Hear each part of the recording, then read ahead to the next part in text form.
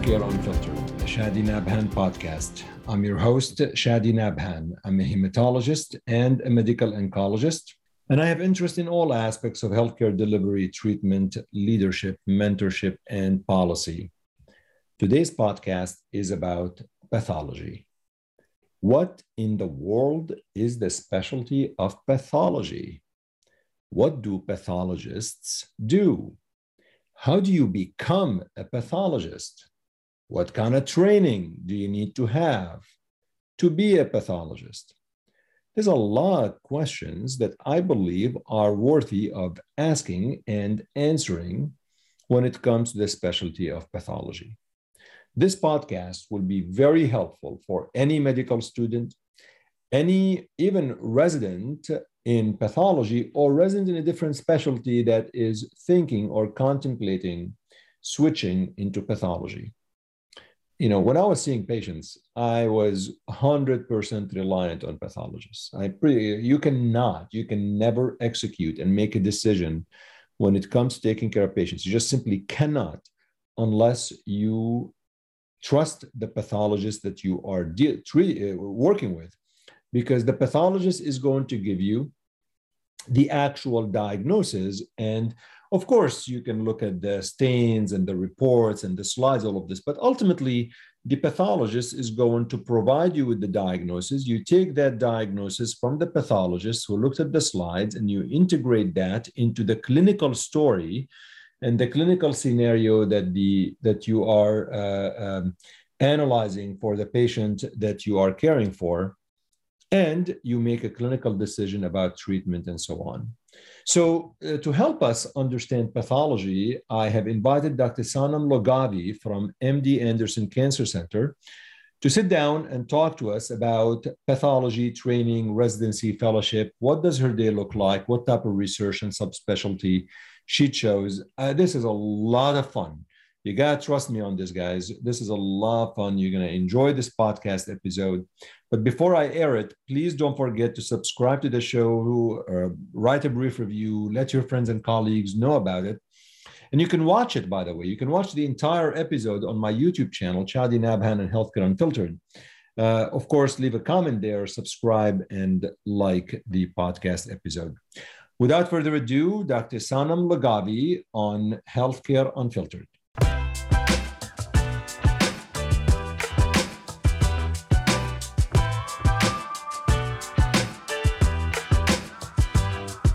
All right, folks. Well, I'm really excited about this because I have a dear colleague and a friend, Dr. Sanam Logavi, who is on today's podcast, Healthcare Unfiltered.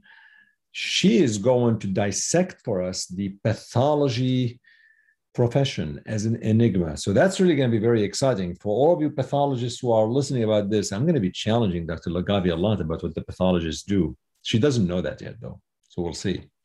So Sanam, welcome to Healthcare Unfiltered. I really appreciate you taking time of your schedule. I know how busy are, and we are taping this actually towards the end of 2021. We are going to air it in probably late February 2022 for those of you who are listening. So let's start by quick introduction as to where you work, who you are, what you do day in and day out, and tell us who you are. Hi, Shadi. Thank you so much for having me as a guest on Healthcare Unfiltered. I'm very excited to be here. So as you know, my name is Sanam Logavi, and I am a hematopathologist / molecular pathologist. That's how I write it. So that's how I say it too. At MD Anderson in Houston, Texas. I did my residency in pathology at Cedars-Sinai in Los Angeles. And I came here, did a fellowship in surgical pathology, hematopathology, and molecular pathology at MD Anderson, and then stayed on as staff. And I've been on staff since 2015. The bulk of my practice, obviously, is hempath, focused on myeloid neoplasms, and the molecular that relates to hempath and molecular and myeloid neoplasms. So, Sanam, today's podcast, though, is a little bit unique because we want to try to make sure that listeners, whether they are students in medical school, residents, whether they are the lay public and the general folks who listen to this show, understand what pathology is, but we're going to take them through that through your lens as somebody who went to school and so on. So you went to school where? I went to school in Iran, in Tehran, Iran. I graduated from a school called Azad University in Tehran. So our medical school system is a little bit different. We go to medical school directly from high school.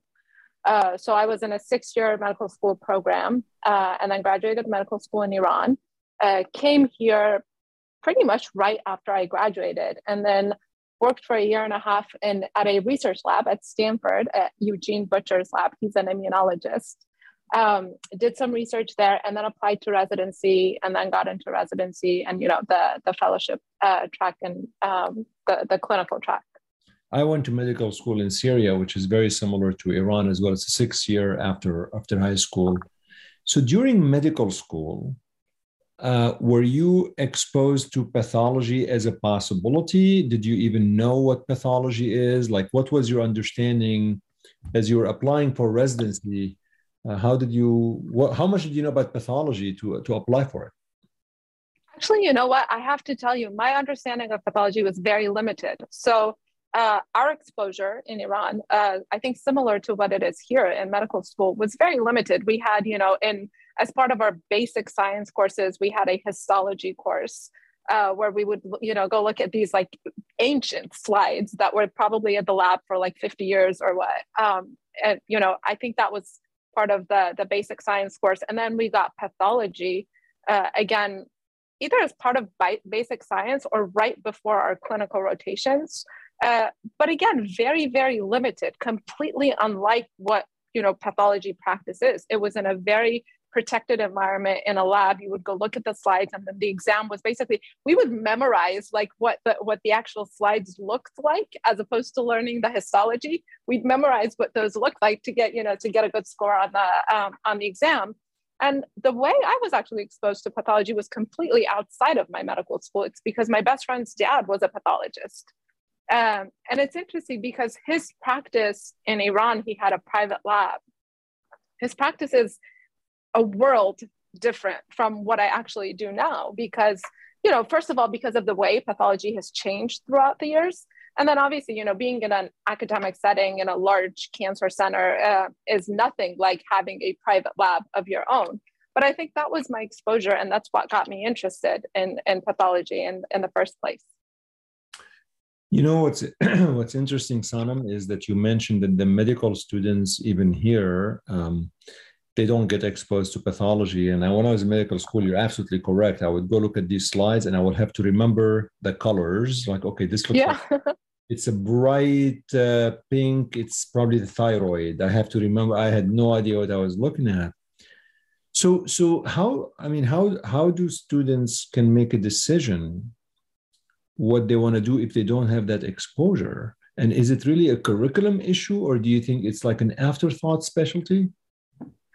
I think it's both. I think it's a curriculum issue because, when you don't have exposure to something, and I think, there are preconceived notions of what pathology is about. And I think when people imagine a pathologist, they imagine, someone sitting in a dark room looking at a microscope all day with no exposure to anybody or, no exposure to patients. And we can talk about that. There are specialties in pathology that have plenty of patient exposure if that's something that, you're interested in. And then the other thing is autopsy, right? People think of pathologists and they think of, the guy in CSI that does the autopsies. But it's really so much broader than that. And I think one of the things that, I think you could say this about a lot of specialties in medicine in general. But I think with pathology, it's like really pronounced how you can tailor your practice to your interests and to your, to what you actually enjoy doing. If you love doing research, you can have a career that's essentially focused on research with very little clinical, work. If you like doing clinical work, if you like interacting with patients, you can be a blood banker. You can do cytology and do procedures on patients. If you like, even between the subspecialties in pathology, you can go all the way from autopsy to being a molecular pathologist that essentially does, all molecular sequencing-based studies, heavily focused on research. So I think it's very different. And I think there's not enough time in at least the way the curricula are built right now for students to get exposure to all of these different areas. And I think one of the things that is, there's a stereotype for pathologists, right? People imagine this introverted, person that doesn't like to interact with anyone. And I think that's certainly, it may be, we may have some people like that in pathology, but that's definitely not not the normal routine pathologist you're going to come across, at least nowadays, I think. So, introvert, extrovert is not specific to one specialty or another, but we're going to go over these different ones, different specialties. But I guess if I go back to you, if you did not have exposure to, you said your friend's dad had a pathology lab, do you think that played a role in making you want to apply to pathology? I think it certainly played a role, although I think what I imagined from seeing him practice pathology was completely different from what my actual, my career turned out to be. Not necessarily in a bad way or a good way, but it was just completely different. And actually, I can tell you that even when I started my residency in 2008, the way people practiced pathology back then was completely different from what it is now, even. I think we're going to talk about that. Don't spill the beans yet, but yeah, go ahead. Okay, sure.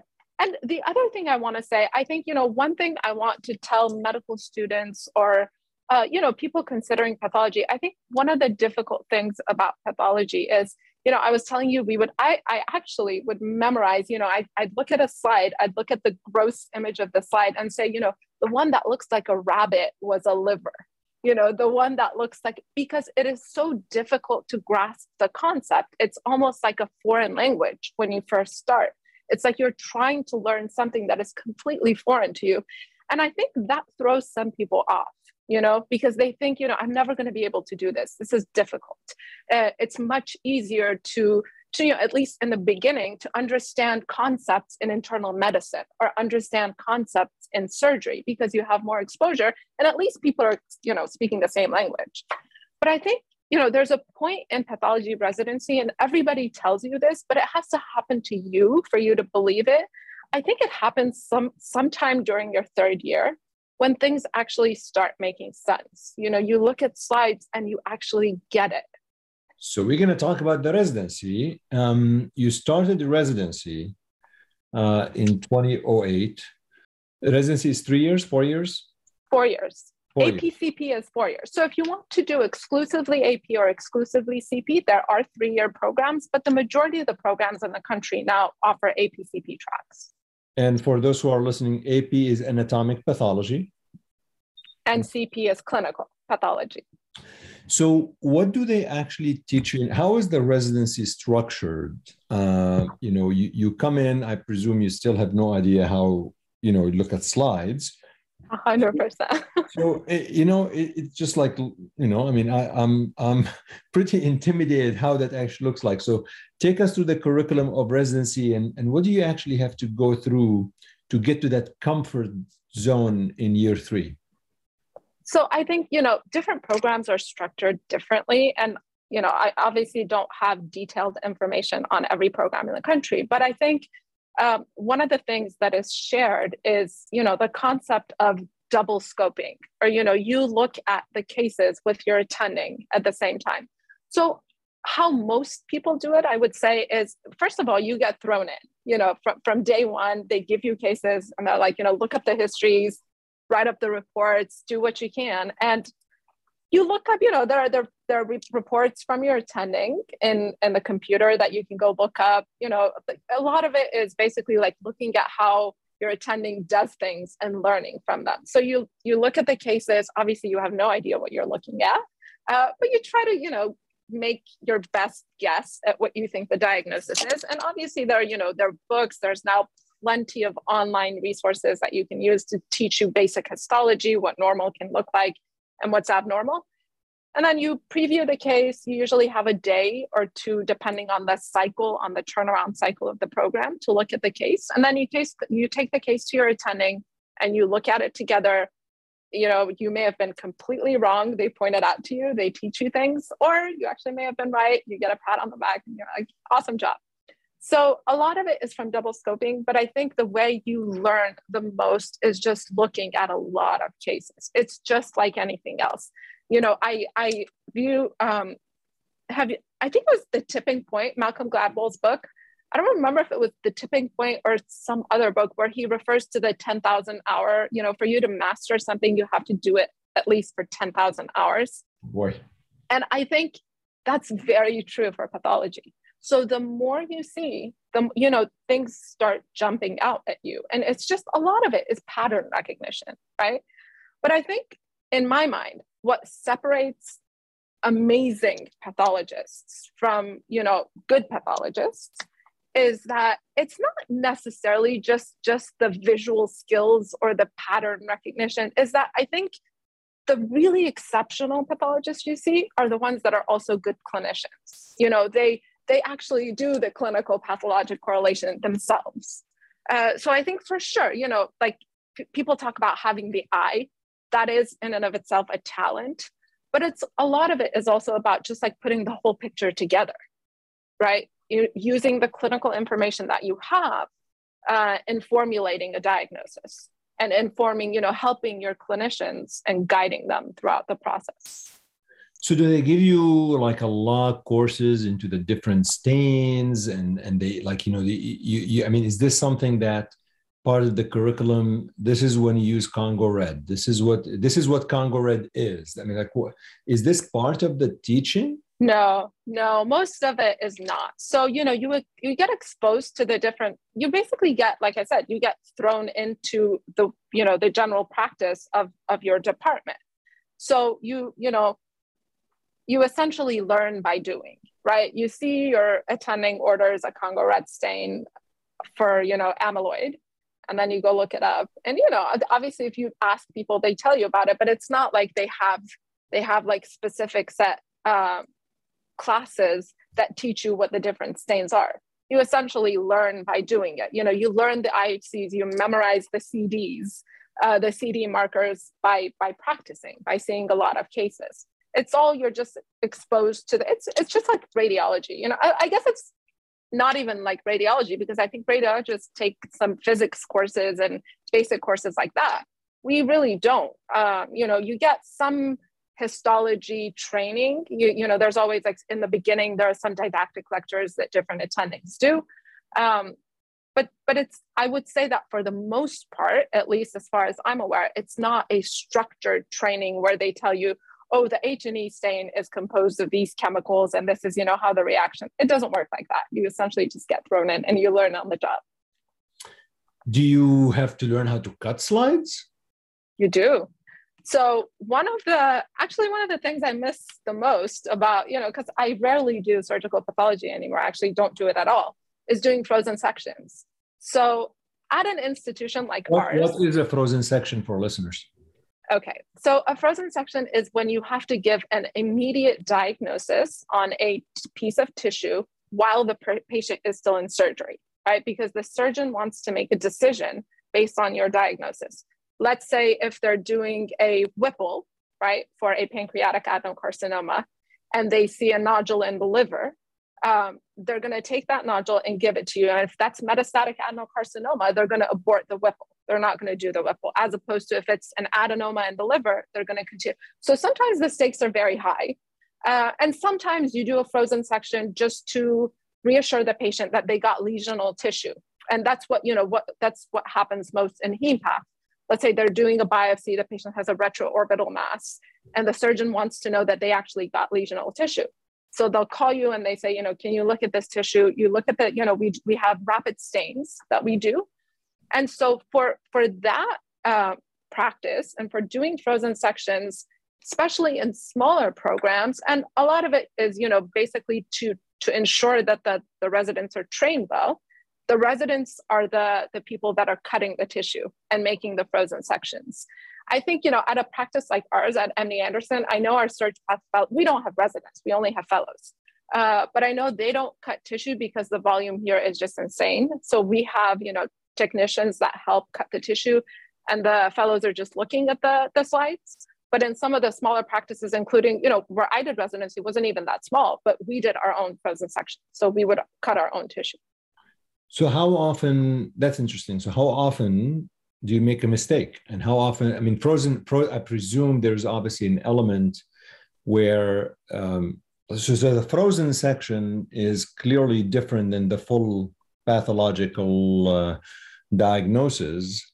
What do you do differently? You do quick stains and you have to, on the spot, the surgeon is in the operating room and he give you this and it's like, I need diagnosis within like 30 minutes because I got to decide what or not. This can't actually 30 minutes is they're not that patient and they won't wait 30 minutes. This can't be error free though. It must be like some, right? It's not error free, and I will say that some diagnoses are more prone to error than others, but I think both the pathologists and the surgeons recognize the limitations, right? So I think, let's say if you're making nobody makes a diagnosis of lymphoma or subtypes lymphoma on a frozen section, because in order to do that, you need additional studies, including IHC profiling. And for that, you need to fix the tissue overnight. It gets embedded in paraffin. Later on, you cut the sections. First of all, you have better morphology. With frozen sections, you compromise the morphology because you don't fix the tissue appropriately. But still, most of our frozen sections are actually margins and nodes, right? So for margins, the surgeon wants to make sure that they got an adequate margin around the lesional tissue. And so they'll give you, a piece of oral mucosa and they say, is it cancer or is it cancer-free? So that's, not too hard to do for the most part, let's say, unless you're dealing with a well-differentiated or squamous carcinoma. For the most part, it's not that hard to do. Or they'll give you a node, they want to know, they'll give you a sentinel node, lymph node in a patient that has breast cancer. If you see metastatic tumor, they're going to do a full lymph node dissection. So again, that's not very hard unless you're looking for isolated tumor cells. But there are instances where we call a node negative, and then the next day on deeper sections, it turns out that there is actually tumor. It's not that the pathologist made a mistake. It's inherent to the process, right? There is some error that is inherent to the process. And I think when both parties, both the pathologist and the surgeon, understand these inherent limitations, it's fine. And they can make informed decisions. But sometimes, the mistakes happen, obviously. But fortunately, it's not very frequent. So then you go through residency. And during residency, do you need, first of all, how many subspecialties within pathology there are? And the reason I ask is because within oncology, obviously, as you know, I joke with people, I say, you're going to be specialized in tumors of the right kidney as opposed to, because, sometimes it's embarrassment of the riches. You can't be always that subspecialized. But I guess my question is, there are two career paths. One is general pathologist, I presume, where you don't need to do subspecialty, and one is subspecialty. Maybe I'm wrong, but tell us through, you get year 3, year 4, and what are the options in terms of deciding where you're going to go career-wise after residency? Sure. So I will say for the most part, that is right. But with the caveat that even if you want to be a general pathologist, surgical pathologist, almost nobody is, even smaller private practices are not hiring anyone right out of residency. They want you to do a surgical pathology fellowship. And I think that goes back to historic reasons, because pathology used to be a 5-year residency. And I really think that you do need that 5th year to focus on, even if you want to do general surge path, to focus on, fine-tuning your skills. But yes, I think, in the academic setting, you rarely ever see general surgical pathologists anymore. It just doesn't exist, because most academic centers are super subspecialized now. In the community setting, you still do have surgical pathologists, which in my opinion is actually much harder than being a specialist because you have to know so much, right? I mean, I think the depth of what you have to know is not as much, but you still have to know so much, and you have to know, how to triage the cases, when to consult a specialist. I think heme path and derm path are the type of cases that get sent out the most, just because they're either difficult or complicated. They get sent out by surgical pathologists. But I have friends that I did residency with that are now doing private practice, general surg path. And then you have the academic or subspecialty pathway. And even in private practice, I think, most hematopathologists are subspecialized and most dermatopathologists are subspecialized by training. And then, that's an extra. So that's you can do that during the fourth year? No, that's extra training. So almost everybody in pathology does fellowship. Nobody gets a job straight out of residency. Even if you do private practice, yes. Everywhere does a fellowship. So I finished 4 years. I would say 99.9% of people. So I finished 4 years, then I need to do a fellowship. My options of fellowships are hematopath, dermatopath, surgical path. What else? Oh, many more. So cytopathology, bone and soft tissue, lung, breast, GI, blood banking, autopsy, molecular. I'm sure there are more that I'm, GU, kidney, prostate, bladder. Let's see, what else? Did we say heme path? So you would apply to, this is like an extra year or 2 years. Yes. You apply to a different program or the same program. Yes. To do that. Yes, absolutely. There's a fellowship. So our fellowship programs are not yet, I think most internal medicine fellowships have ERAS and they go through the match. We don't have a match for pathology fellowship, at least yet. It's still free for all. But yeah, there's a separate application process. You have to apply again, go through training. And obviously, there are places that are known, that are better known for certain subspecialties. And it gets a little bit more competitive. There are subspecialties that are more competitive, mostly because they have lucrative job options or they have better job markets. But, I think all specialties, and, I always say this to our trainees and we don't have residents, but, we have fellows. And I tell them, I think the best thing you can do for yourself is just to choose the type of practice, or if you're applying for fellowships, is choose what you like. Because if you like something, the chances that you're going to be good at it are much higher. Don't choose based on, the money or the job market, because those things change. Which one is the most lucrative? Which one is the most? Derm path. Derm path. Derm path is the most lucrative. So I can tell you that I'm not going to name any names, but because, the people in the path community know this, but there are academic institutions where the dermatopathologist in that institution is the second highest paid person after the football coach. No way. Wow. So imagine that. Yeah. Why is that though? Why? I mean, because usually you pay based on how much revenue you can bring. Right, because of 88305. So 88305 is a CPT code. It's a biopsy CPT code. So, a dermatopathologist can look at 200 cases a day because, the number of cases they can look at is much higher. I see. And so, as opposed to, let's say, a breast case with margins, sure. One case can take an entire day and it's an 88307. So, it's not that different. So you're essentially charging more. Interesting. So for those of you pathologists in residence who are listening, this is the one to go to, I guess. So what got you into heme path? What made you decide to apply for a fellowship in heme path? And I think you did that at MD Anderson, you said? I did. So Yeah. this may be a repetitive story for some of your listeners if they're path trainees, because we talked about this on our podcast once. But I'll tell you the story. It's an interesting one. So because I like expensive shoes, so I wanted to do derm path. I'm not somehow You know, I'm not shocked about this, Sana. what am I gonna But you say? know what? Before you tell me about the shoes, I always like to plug in what my guests are doing on the side. Maybe you want to say, you said about your podcast, the Path Pod.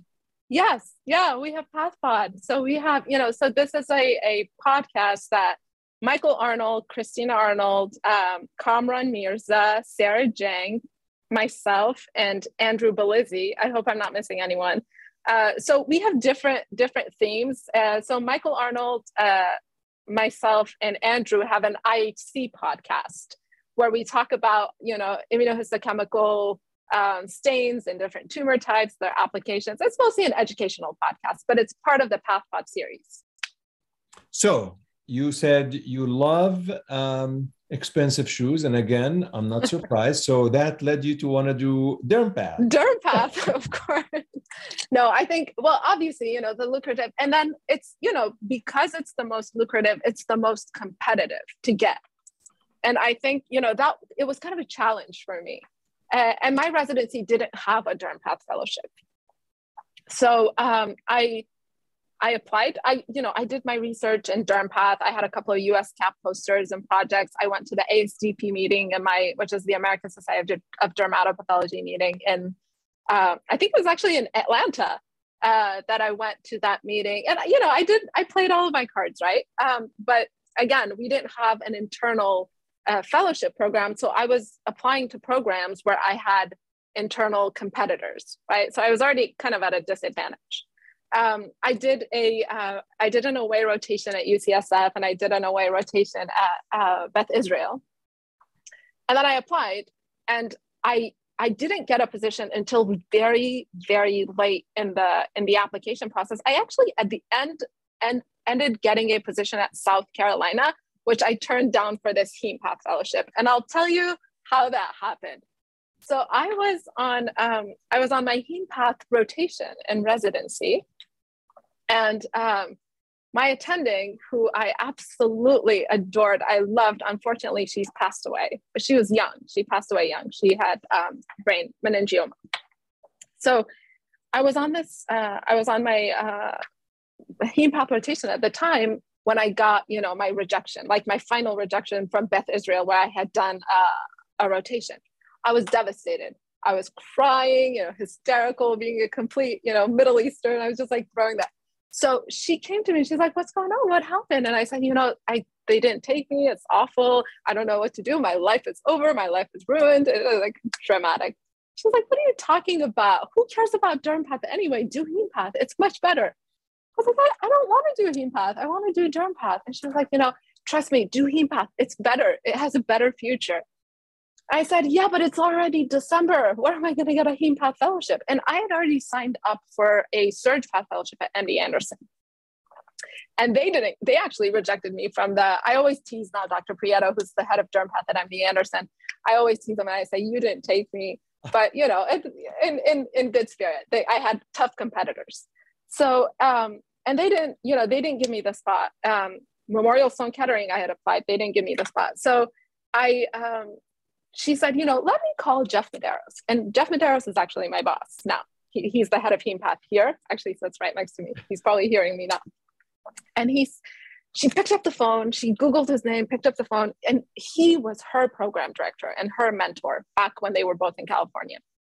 She picks up the phone. She's like, "Hi, Jeff, how are you doing?" And she's like, Dr. Medeiros says, "Rhonda, nice to hear from you. We haven't talked for a while. What's going on?" And she says, I have this resident here. You have to take her. You have to take her for, it was like 2013. I was applying for 2013. And he says, it's really late in the process. We've already interviewed everybody. Let me talk to some people here. Let me talk to the program director and see what I can do. So then he calls within 2 hours. He took my number and application ID, whatever, he calls within 2 hours, and I had applied online on their portal. 2 hours and says, if you want to come, you have to come tomorrow because we have a meeting. Yeah, I'm serious. He's like, we have a meeting at the end of this week where, we're voting. We've already interviewed everyone. It's very late in the process. It's just now or never. So my friend who was on the rotation with me, I had like a pile of cases this big to do. She's like, I'll do your cases. Just go do your interview. I think I paid $1,000 for that ticket. It was like a last minute ticket. I paid $1,000 as a resident. Think how many shoes you could have gotten. One. Probably one. Like the time that I like one. If I had done Durham. So anyhow, I come to Houston. I have like zero confidence that I'm going to get this position, but she had already, put a call in there for me. And then I called Elvio Silva. I don't know, some pathologists, I'm sure GYN pathologists know him. He's like a legend in GYN pathology world. And he was a retired professor from MD Anderson who was working part-time at my residency program then. So I called him I remember I was sitting in the airplane and I called him from the airplane before we took off. And I said, please call Dr. Medeiros and put in a good word for me. I need to get this fellowship. And he said, okay, I'm going to call. So then he called, what can I say? I had some connections and, I got in the program. And I think that was the best thing that happened to me in my professional life. It changed my career. When this North Carolina then came up, like South Carolina. No, so I had interviewed at the South Carolina place, but I hadn't heard back. And then I came here, I got the position, and then they emailed me or called me, I don't know, and said, we're going to take you if you want for the Durham path. But then I was like, MD Anderson versus South Carolina. I think I should go to MD Anderson. But heme path, no shoes, Durham path. Heme path is okay too. It's not too bad. Well, no, I'll tell you, heme path with a little bit of crypto on the side is not too bad. That's perfect. That's really a wonderful story. So then you got into MD Anderson to do heme path. Is there? Heme path. To do a heme path. How many years is heme path fellowship?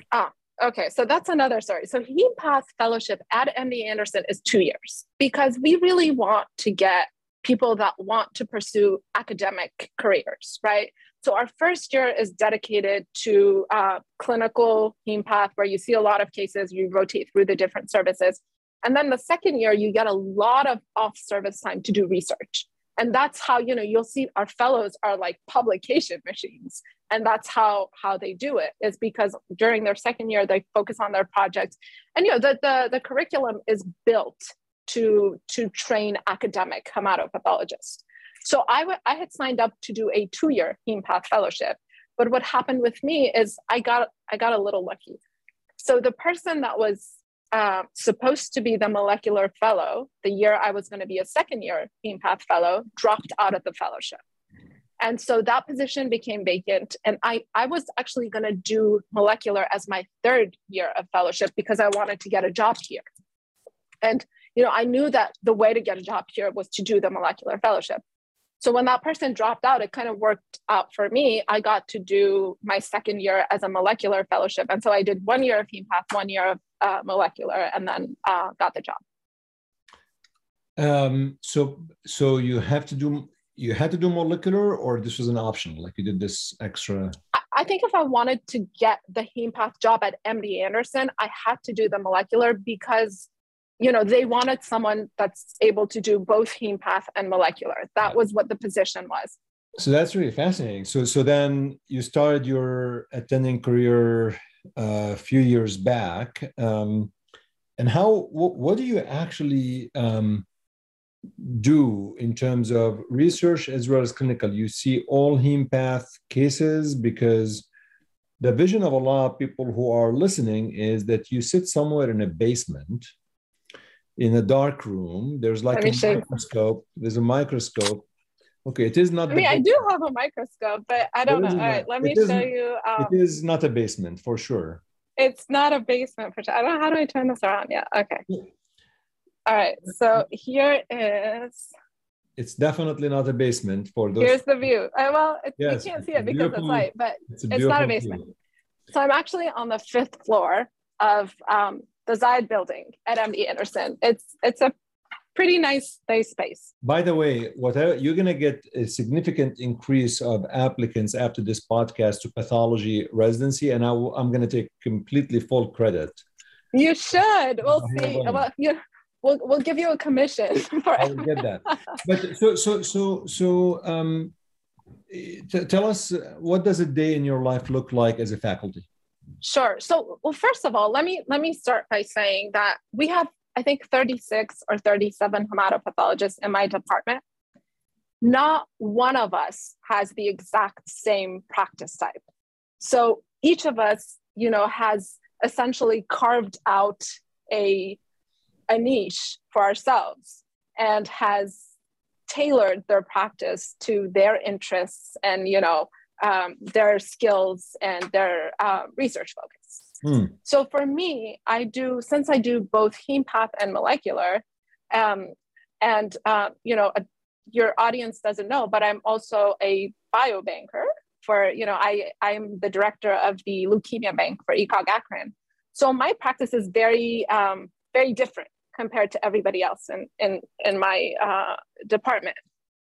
But essentially, I have, service days on like MD Anderson service days, and those entail, me being on the bone marrow service. So we have two different bone marrow services. One is new leukemia service, where all new patients to MD Anderson, that get a bone marrow biopsy, there's one pathologist dedicated to that service that sees all of those bone marrows that day. And I do that once a month because, we have, like I said, 30 some faculty, so everybody does that once a month. And then we have different bone marrow follow-up services. And these are the patients that get, surveillance bone marrows. And as part of that, so right now, as you know, hempath is like a complex, the practice of hempath is a complex process of evaluating morphology in addition to a milieu of ancillary studies, right? So I look at the morphology of the bone marrow, and then I have the flow cytometry where I assess the bone marrow for measurable residual disease, if it's a acute myeloid leukemia case or an ALL case or a myeloma case. So that's my bone marrow, follow-up bone marrow day. And then I have lymphoma days where, we have lymph node biopsies, different tissue biopsies that are suspected to be involved by lymphoma. And as part of our lymphoma days, we also run the ORs. So if there's a need for frozen section for tissue adequacy for hempath, we do that. And it's actually, I shouldn't say we run it. Mostly the fellows are the ones that are doing that. But if they have a question, we're always their back. And then I have a dedicated flow service day where we do subspecialized complex flow cases. That's another part of my practice, which essentially, and that's one of the good things. I'm just gonna put in this little thing for hempath is that, when you do flow and molecular, you can essentially now do your job from anywhere in the world. I can be sitting anywhere in the world and, can be doing my job. Shopping. I mean, well, no, but that may not work. That may not work, but you can be, I have a home office that is just as nice as my work office, I can easily work from home on most of my days. My molecular practice is mostly NGS heme for hematologic malignancies and liquid biopsies. But then, obviously there are different molecular pathologists that focus on solid tumors. So it's even within molecular, you can subspecialize and, focus on different subspecialties. And then I mostly focus on myeloid malignancies for my research. And so I tend to want to be more on the myeloid service because it just jives better with my practice. But if I need to, I cover the lymphoma service as well. That's really, it's really amazing how subspecialized things are. I want to, there are a couple of things I want to make sure I clarify. One, I want to take you out of the MD Anderson milieu, just because I think we all know that MD Anderson is very differently resourced than other institutions, right? I mean, there is no place in the world, to my knowledge, that have 36 hematopathologists. Yes, that's accurate. So my question is, in a regular practice, there are some academic hospitals, not your size, and there are community hospitals. What happens there? If somebody is having surgery or having a bone marrow biopsy at a community hospital, I guess, are they subspecialized enough where the patients are going to get proper diagnosis of lymphoid malignancies, myeloid malignancies? I mean, it's in oncology, there is a general oncologist that still exists, and they're subspecialized, and oftentimes it's community versus academic. But what you're telling me is that even in community hospitals, these are subspecialized pathologists. So there is no general pathologist anymore? I mean, there are general pathologists. So for the most part, I think hemopath is a little bit, I would say hemopath and bone and soft tissue and skin for the most part, because they're now so molecularly complex and the therapy depends so much on molecular characterization. A lot of, even if a general pathologist is looking at the bone marrow, it's very likely that they're going to say, this looks like acute myeloid leukemia, but we're going to send it out for further characterization. And they can always consult an outside pathologist.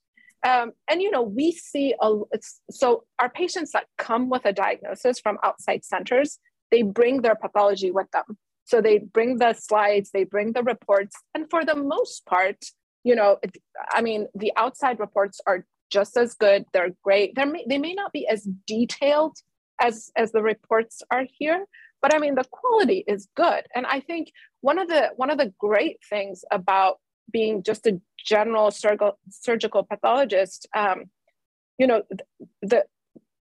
they realize that, obviously you cannot be super specialized and up to date on all the details in every surgical pathology. But I think they know that limitation and they say, I can tell you that this is lymphoma. It's probably diffuse large B-cell lymphoma, but it needs to go to a subspecialist and be further characterized. And I think that's how, the practice is done nowadays. So even if it goes to a general pathologist first, it probably gets sent out. Unless it's a very, straightforward, I don't know, like follicular lymphoma, diffuse large B-cell lymphoma, something like that. Sure. So in your Sanam, as you go through, you meet residents, fellows, other folks, like what do you think are the most common misconceptions about pathology as a specialty or as pathology as a training and residency? We talked to me and you about this a little bit when we met at ASH, but I want to try to, in your own words, where do you think there are some of misunderstandings, misconceptions that we would like to clarify to listeners? Absolutely. So I think the number one is what we talked about, is the stereotype of the type of person that becomes a pathologist. And I think, that's a misconception. There are all sorts of people in pathology. Give us an example of how pathologists could interact with patients, for example, because you're right. There's some of these stereotypes where people say, well, this person has went to pathology because they just don't want to talk to people, to patients. If that's your reason, that's fine. Because you can, you can avoid patient care 100%, direct patient interaction by doing pathology. And I think, I wouldn't fault someone for not everybody has to directly interact with patients, right? So, but if you are the type of person that wants to interact with patients, you can do blood banking. So in most of the hospitals, blood bankers run the plasmapheresis facilities, right? So you can be a blood banker. You can do cytopathology. Cytopathologists do most of the superficial FNAs. They do procedures, they interact with patients all the time. There are now, actually before the pandemic happened, Kamran Mirza and I had proposed a workshop to the Association for Pathology Chairs as a proposal for setting up path clinics where patients could come and actually, look at their slides with their pathologist. Obviously, there are limitations and hurdles to that because at this point it's uncompensated, right? It's not a reimbursable practice. But I think if it were something that, caught on as a practice where you could actually interact with your pathologist, that could be something, but there are subspecialties in pathology where you can interact with patients. And then I would say, I would encourage people to not forget about the interaction that you have on a daily basis with your colleagues, right? So you may not directly interact with the patient, but I'm constantly in contact with my leukemia colleagues. We're constantly emailing, texting, call. We don't call as much. It's just not, it doesn't suit our practice. This practice is crazy busy. So, but if they wanted to, or they can just, walk into my office, I can walk into their office. So if you're the type of person that likes to interact with people, you can certainly shape your practice that way. So stereotyping that the pathologists don't like to talk to people is something that we'd like to clarify. It's not the case, although some people may want to do the specialty because of that. Other misconceptions that you may think about? Other misconceptions is that, you're constantly just sitting at a microscope and looking at slides. And that is absolutely not the case. Absolutely not the case. You can again, form and shape your practice to your liking. And I think nowadays to me, it's almost like pathology is it's not one specialty anymore. It's so diverse. You can have a full-on research career if you want with, a lab. You can be, if you love looking at slides every day, you can do that. Although I would say that in my opinion, the majority of pathology practices, at least at large academic centers, are going to be fully image-based within 5 to 10 years. So the microscope as we know it may not exist anymore in 10 years, although I love my microscope and I have a very hard time letting go of it. That is very, very interesting.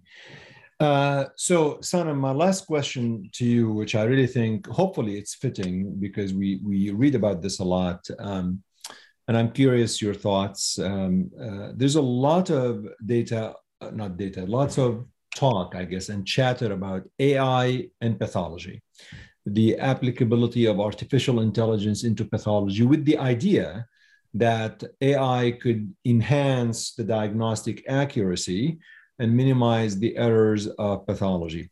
Now, I'll admit I have not researched the literature to even know what is the error rate, frankly, and how much AI will do that, nor do I, again, I think there's a lot out there. I don't know, any thoughts on that? Any opinions Absolutely. on that?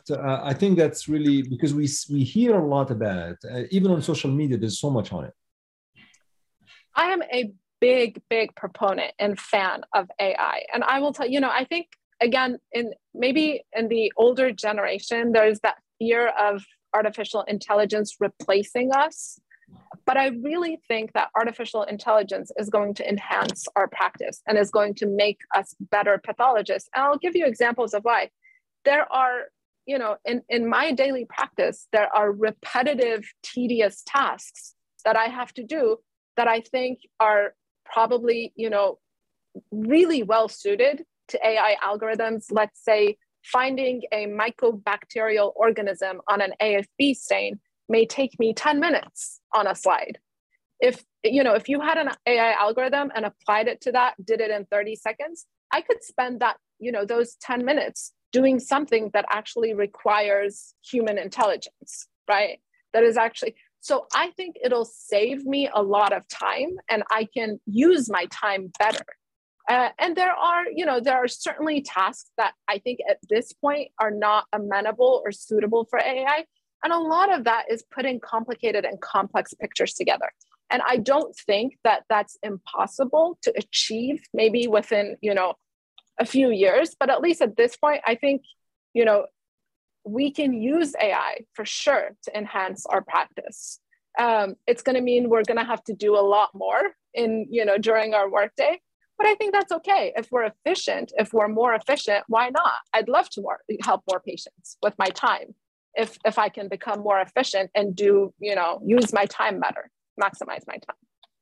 Yeah, that's great. I mean, so you do see the time in the next 5 years where there are certain AI algorithms that might actually help. Absolutely, and we're doing that now. Actually, to give you an example, like quantification of immunohistochemical staining for some stains, like Ki67. can now be done, with AI algorithms much better than a human can actually count. Yeah. So what if you had the power of modifying or altering the curriculum of pathology residency, where do you think the opportunities are during medical school curriculum and during pathology residency to change or to enhance in a way that really allows better exposure to the specialty? Right. I think, there are limitations to the current system, because I think, it's not because the system is flawed, but I think there are limitations that are inherent to the way we practice. I think I'm going to start with residency. I think one of the things I wish I had more in residency was autonomy, because I think you're very, everything a pathology resident does is later reviewed and ultimately finalized by an attending in almost the majority of the programs that exist. And so I think, it's like you graduate today and you're a fellow that has never done anything independently, and then you're expected to just be full on independent the next day. And to me, that doesn't make a lot of sense, but I think, it's understandable, because obviously the attendings are the ones that are ultimately responsible for anything that goes out, and that's a limitation of the system. But I think if we can afford to give our trainees more autonomy, that would be very helpful to their practice in the future. Now, for students, I would say, if there are any students that are listening to this, make your own way. If you think you're interested in pathology, don't believe the stereotypes. Get yourself a rotation in pathology. Go spend a month in a pathology department and get exposure. Do an elective in pathology and see what it's really like, and see what, the real world practice of pathology is like. That's fascinating. What questions I should have asked you that I may have not asked you and I needed to? I mean, I think it's a given from speaking to me, but maybe that, whether or not I'm happy with the choice that I made. And, obviously I would tell you, yes. You look happy. You look happy, and you look like, you're enjoying yourself in the specialty. And I think I love it. It seems like, it was the right choice for you, but I want to make sure that we cover all of the things. I think hopefully listeners know more about pathology now, know about the really complexity and the subspecialty of pathology, and the amount of training that you go through and what you actually do. And it's not really about just doing an autopsy on a show. It's, in fact, the last autopsy you did was probably 10 years ago. The last autopsy I did, I think, was in 2011. Yes, yeah. Exactly 10 years ago. Yeah. And, they actually decreased the autopsy. So we had to do, before, when I graduated, we had to do 50 to be eligible to sit for the boards. I think now it's 30. They've reduced it to 30 just because it's, nobody does autopsies anymore. It's hard to get those numbers. And, we would get those numbers at the medical examiner's office. But, autopsy is just, it's obviously a great part of pathology education, because that's how you learn normal histology, because nobody's biopsying normal tissue, right? So you do autopsies and you see normal tissue. But I think, it's just like a very tiny fraction of what, and in fact, I didn't like doing autopsies at all. So. Well, look, this was really, really, first of all, this was a lot of fun to record. And I think I learned a lot more about you, your career, but also about the specialty at large. And I really hope that listeners got a glimpse of what your life looks like as a pathologist, as well as what they can expect as they are applying for residency or fellowship and so on. And, there are a lot of controversies in pathology. So as you know, on Healthcare Unfiltered, I always like to do a couple of debates. So I'm going to pencil you in for a future debate pertaining to pathology. So get ready. I'd love that. I love a good debate. Thank you so much, Sanam.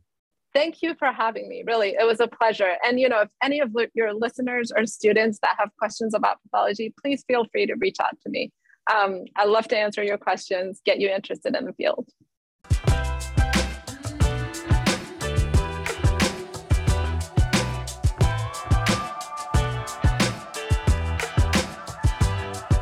Okay, folks, thank you so much for listening. I appreciate your support. Please let me know what you think about this episode and other episodes you've listened to. You can do that by direct messaging me on Twitter at Shadi Nabhan, or by sending me an email to shadinabhan00@outlook.com, or by visiting my website, www.shadinabhan.com.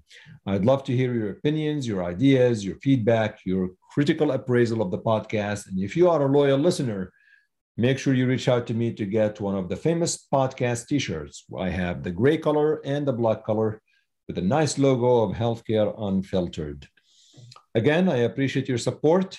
And before I let you go, I'm going to leave you with a saying by Sir William Osler. The best preparation for tomorrow is to do today's work superbly well. Until next time, take care.